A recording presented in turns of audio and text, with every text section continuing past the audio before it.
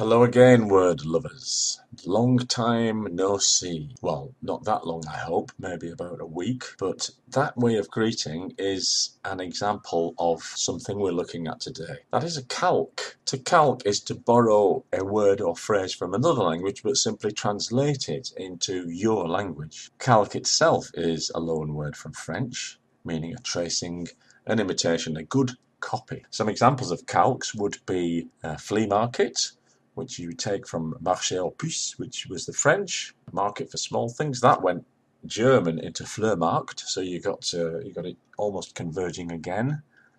Other examples would be skyscraper being rascacielos in Spanish.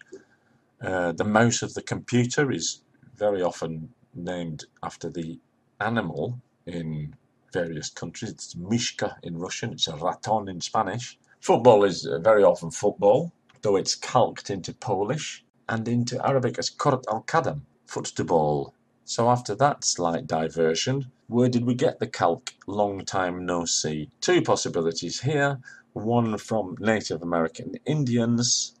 We can date that to a 1900 book, 31 Years on the Plains, etc., etc., a long title. But there's another more widely accepted route, which is that it came from Chinese, Mandarin Chinese, a phrase, Hoju Bujiang, I risk saying, meaning long time no see. And that was imported back via the British Navy. And there are quite a few examples of that. Here's another calque from Chinese. It arose during the Korean War of the 1950s and is to wash the brain. Ji Lao Hu. Another nice calque into English is paper tiger, which dates from before the First Opium War. And the word chopstick is a kind of half calque. In the 1690s, the British sailors partially translated quaidse, which meant fast boys. The first element was a distortion of Cantonese cap, meaning urgent. And another little sort of calque from there is chop chop. Come on, let's do it quickly. Chop chop. And the second element, tse, giving us cap tse, which got sort of mutated into chopstick. But here we have simply some Chinese words that have made their way into English. Typhoon is a wind from Taiwan, strictly speaking. Tycoon is a great nobleman. Ketchup is still known as catsup in some English-speaking places. Koi chap, or something similar in Chinese. Brine of fish, possibly spread via the Chinese community in Vietnam in the late 19th century.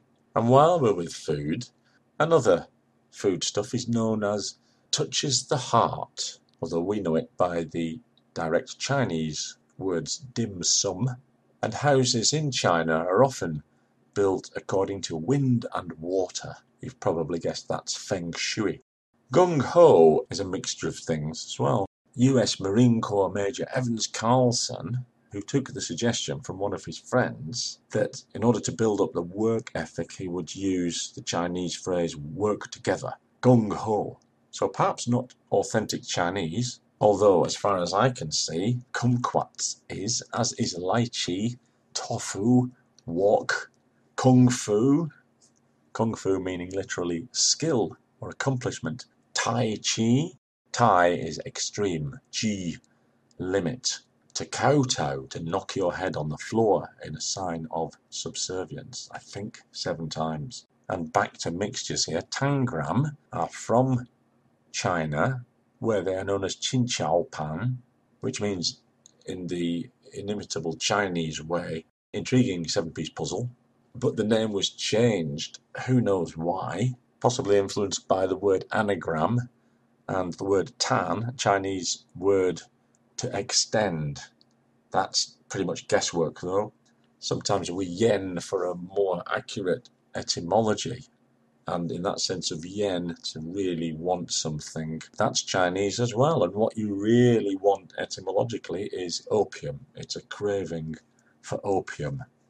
A couple of vehicles now from Chinese. Sampan is a pleasing direct translation of 3 boards, 3 planks. And rickshaw is from Japanese jinrikisha, although this originally comes from Chinese words.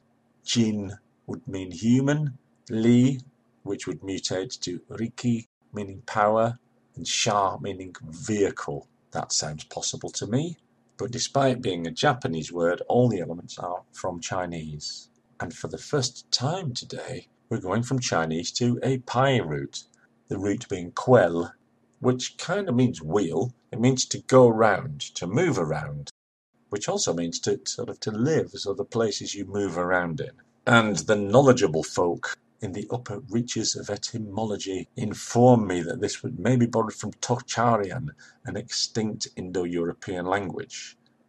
I'll be looking at non-Indo-European languages quite soon, but I've saved the most obvious and universal Chinese word till last. This is in English, it's in Indian, it's in Hindi, it's in Russian, it's in French, it's in every word, and the word is tea. I say every language, there are often variants. It depends on the root the actual tea took. Te or tea probably came via the sea, whereas countries where it's called cha or chai would have been closer and possibly on the Silk Road.